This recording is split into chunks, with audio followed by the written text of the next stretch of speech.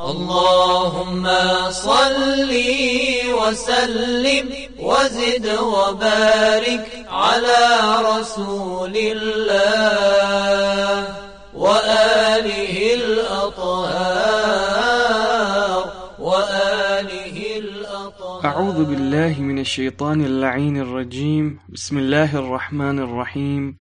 الحمد لله رب العالمين وصلى الله على محمد وآله الطاهرين.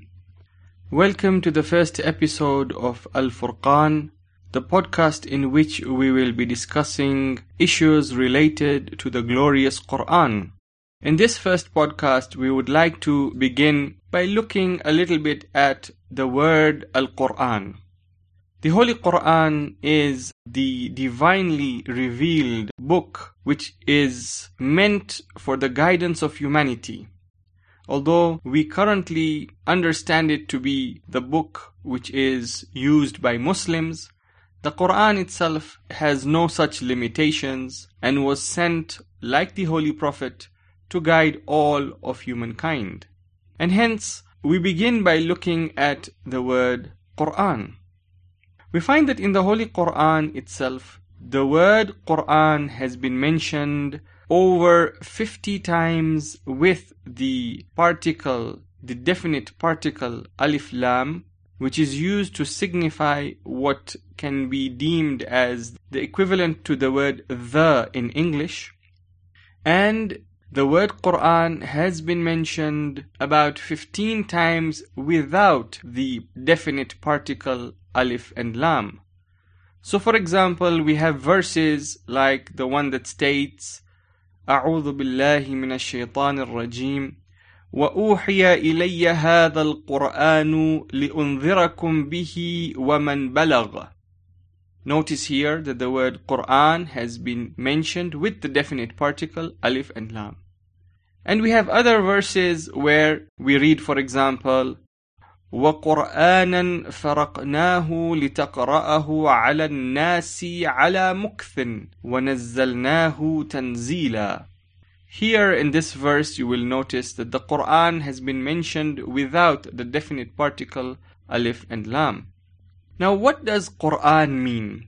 Generally today the word Quran is used to refer to that scripture that is used and believed in by the Muslims to have been what was revealed unto the Holy Prophet Muhammad, peace and blessings be upon him and his progeny. However, the word Quran itself comes from a root word which is based on 3 letters, Qaf, Ra and Hamza. And when we look at this word and we look at the root of this word, we find that it means something that is collected together, something that is brought together.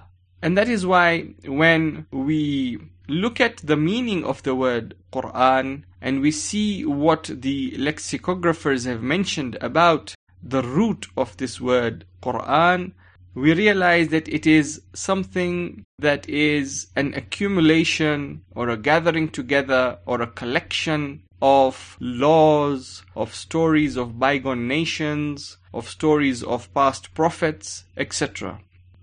And another way of looking at it would be that it is a collection of all that which is required by humanity in order to attain salvation and guidance. And that is why the Quran itself says that it is تِبْيَانًا لِكُلِّ شَيْءٍ or تَفْصِيلَ كُلِّ شَيْءٍ, meaning that it is something that explains everything, it is something that gives details about everything. Insha'Allah, in the next episode, we will look a little bit at the different names of the Holy Quran, and especially those that have been mentioned in the Quran itself.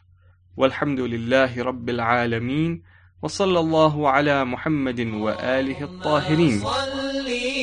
وسلم وزد وبارك على رسول الله